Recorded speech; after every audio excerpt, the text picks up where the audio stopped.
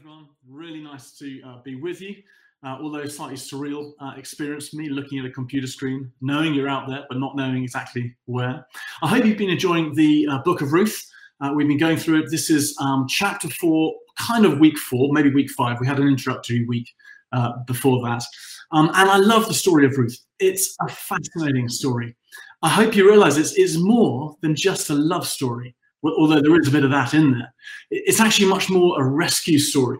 And actually, that's probably one of my favorite genres in movies, is the classic rescue story. You know, someone gets kidnapped or trapped in some way, and there's a race against time, sometimes against enemies too. And the question is, will they be saved in time? Will the hero make it and set them free? And maybe more than just kind of those fictional movies, maybe it's the real life rescue stories that actually mean more, actually capture our hearts a little bit more. I wonder if you remember the news stories when the boys in Thailand got trapped in the flooded caves, and that was on our news for days and days. Or even maybe years before that, many of you will still remember the Chilean miners. 33 miners in Chile got trapped when the mine collapsed, and they were underground for 69 days. Can you remember? Can you imagine what it was like for them? I think it's probably especially powerful when we know that the situation is hopeless, but when there's literally nothing they can do to free themselves. And then when they finally do get rescued, the emotion and the joy, the relief, the gratitude, it's like, oh, I remember tearing up on the news when they finally started getting them out. It's the ultimate feel-good moment. I know I'm a bit of a softie, so I tear up at a lot of things. This is probably one of the reasons why the organization IJM, International Justice Mission, possibly one of my favorite organizations in the world, they spend their time all around the globe, all around the clock, releasing people from slavery, people who are entrapped, imprisoned. And they are just the most amazing organization. Some of you probably get their emails every week or so, and they say 25 released from captivity in India, or others released from captivity in slavery in some horrendous ways in other countries in the world. And there's that theme of rescue that actually connects with our hearts in quite a special way. And this theme, I believe we find in chapter 4 of the book of Ruth. And that's where we are today. If you've got it, if you've got a Bible, you might find it useful, or turn on the app. Maybe before we zoom into chapter 4, it might help us again just to see some of the flow of the book. The way it's been written is very beautiful, but also very intentional. So take, for example, the beginning and the end. Now, Vic's just read the end of the story for us, but can you remember how it began? Well, here are the opening words, and it begins with these words: in the days when the judges ruled.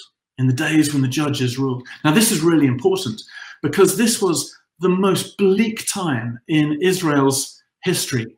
You might be familiar with the Bible Project. We watched one of their introductory videos at the start of the Ruth series. They're the guys that do the sketch videos and really help us understand books of the Bible. They're all over YouTube. Well, Tim Mackey, the founder, one of the founders and the theologian professor of the Bible Project, he actually says this about the period of the judges. He says it begins with the death of Joshua and basically tells the story of Israel's total failure. Israel's total failure. When we read Judges, we shouldn't be thinking, oh, Gideon, I want to be like him. Or Samson, he had such great muscles. If only I could be like him. Actually, no. Judges is about total failure. The judges themselves got worse and worse and worse. And the whole of their society was just steeped in ugly violence and corruption and horrendous moral failure. So those words, the beginning of the story of Ruth, in the days when the judges ruled, well, that would have immediately painted a picture of darkness and despair to those who would have heard the story first or who would have read the story in those early years. But then, that's the beginning, but then the end of the story ends with a curious genealogy. Boaz and Ruth have a baby called Obed. He has a son called Jesse, and Jesse was the father of David, who became King David, the hero of our children's Bibles, the ultimate king of the Old Testament. He brought the nation peace and prosperity. He helped the nation worship God. And later on, many of the prophecies, they spoke of the Messiah who was to come would be from the line, the lineage of David. So David, he ends the book of Ruth. His name is there. And his name is synonymous with hope. Despair at the start and hope at the end. It's really interesting. This journey into hope is also reflected in the progression of how Ruth herself is described. Do you remember at the start, she is Ruth the Moabite, the foreigner? And then in chapter 2, she's not even at the status of a servant. She's below servant state. She's like a slave. In chapter 3, she describes herself, I am Ruth, your servant. But then in chapter 4, she's a wife and a mother, and then ultimately great-grandmother to King David. But do you see the progression? The progression from outsider to insider, from excluded to included.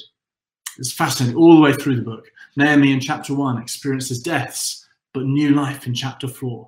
It's the journey of curse to blessing, of bitterness to happiness, emptiness to fullness, and despair to hope.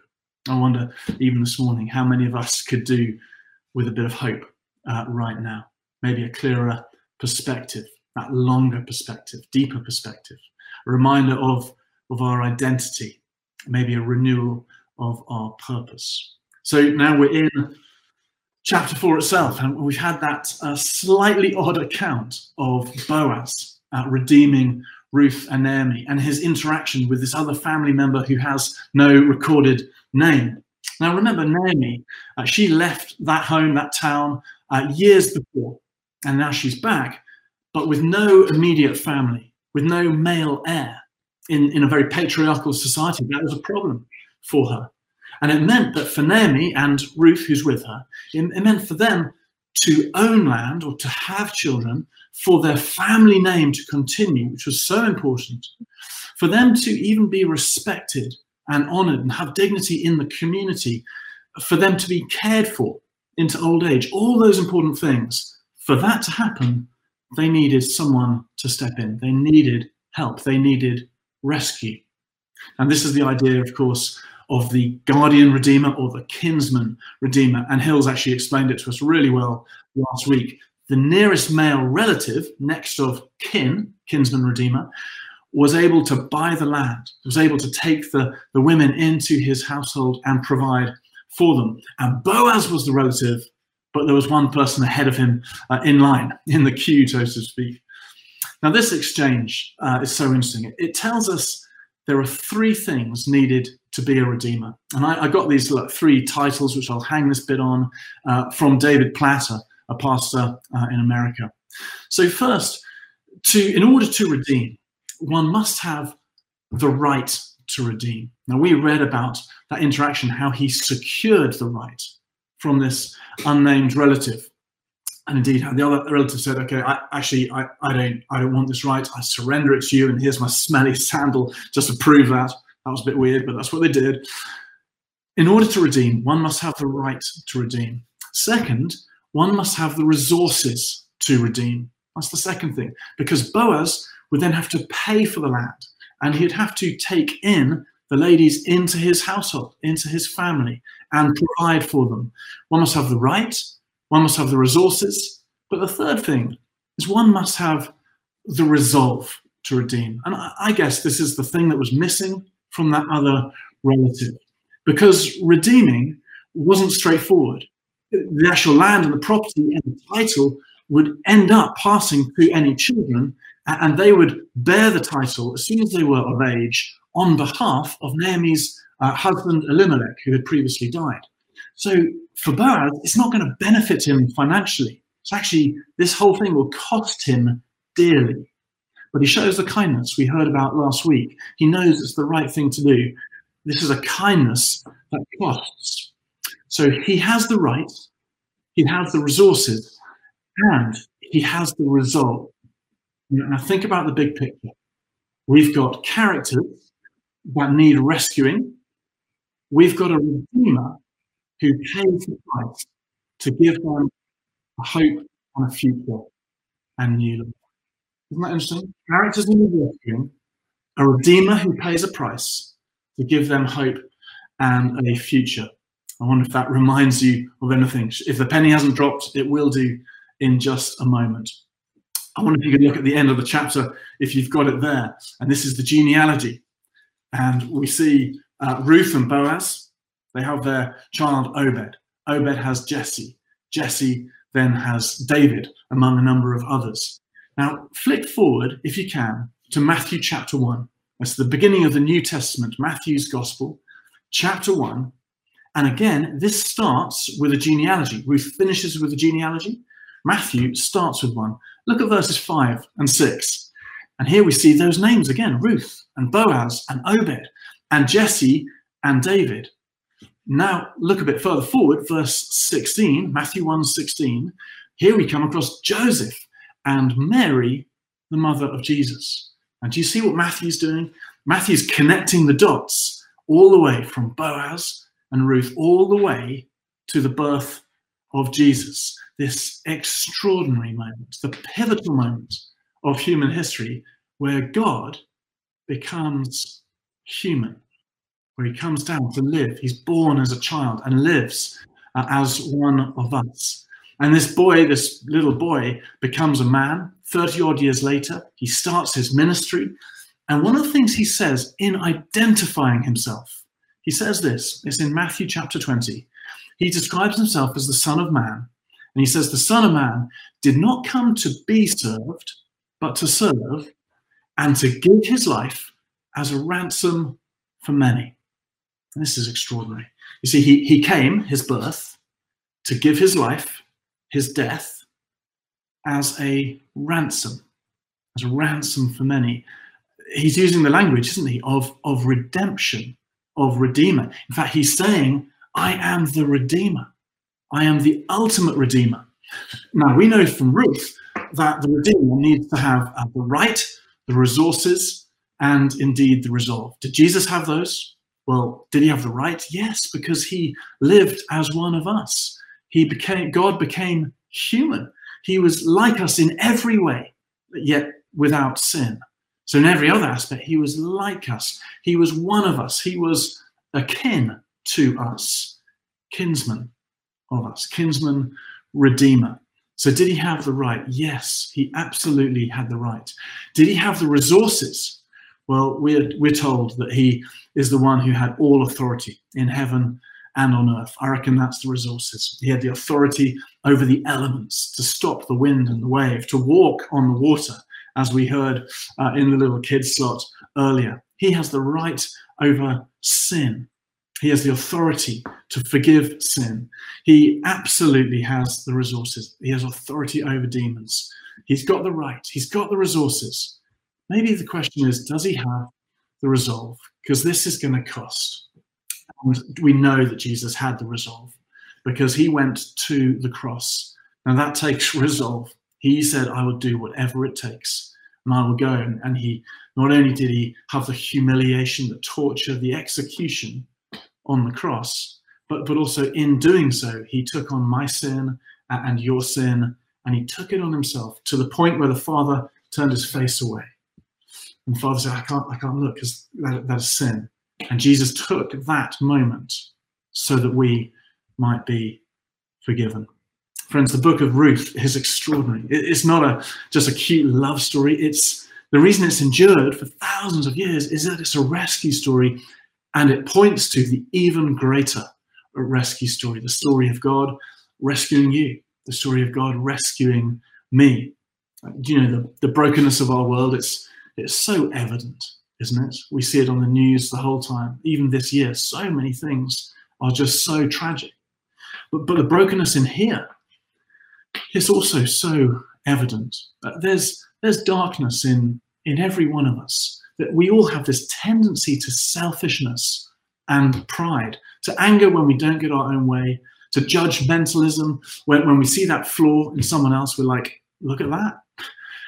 We've all been hurt by others, but also we have all hurt others. And the Bible calls this universal problem. The Bible calls it sin. And it's something that we can't fix by ourselves. We can't rescue ourselves from this. We need to be rescued. And that's where Jesus comes in. We need a redeemer to pay the price, to clear the debts, to give us hope and a future. Jesus is that redeemer. Now, I know many of you will be listening and you'll be nodding, going, yes, yes, that's right. Well, make sure today, if that's you, make sure today you find the time, that you carve out the time to express your gratitude to him for all he has done. Maybe reflect with him and ask, am I actually living this out? Am I living in the reality of this? Is this evident by the way I live, by the way I talk? Is there anything, Lord, that you want to adjust in the way I live or my priorities? Is my life characterized by faith and hope and joy? Now, of course, I don't want to minimize the hardships of life. I know some of them well. No doubt you will too. But like Job, who knew many hardships, I do know that my Redeemer lives. That's his phrase. I know that my Redeemer lives. And in the end, I will see him face to face. There's an amazing line from a song that you might know. The line goes, if the story isn't good, then the story isn't done. It's about perspective. Our series is called Faith in Unfamiliar Times. Ruth had it in the unfamiliar times for her. Do we have this faith, this hope? This is a story of rescue and a story of hope. Guys, never give up on him who will never give up on you. And maybe just before we pray, there may be some of you watching right now and you're aware that you have not yet been rescued or redeemed in this way by Jesus. And maybe my question to you is today the day? Is today the day where maybe you put your hands up and go, actually, I know I need this. I know I need that rescue because I can't do anything about it on my own. Maybe today is the day that you might accept his invitation. He knows you. He loves you. He went to the cross and died for you. And now he invites you to come and give your heart to him. Acknowledge your need of him. So I'm going to pray and then I'll hand back to Tim and Hills. Father, I just want to say thank you for your love for every one of us online and our families. Thank you for sending Jesus, the ultimate Redeemer, who died for us. And not especially maybe for those today who have not yet been rescued, but maybe today is the moment. Maybe Lord, may they turn to you and like us say, Lord, I'm so sorry for the things I know I've done wrong.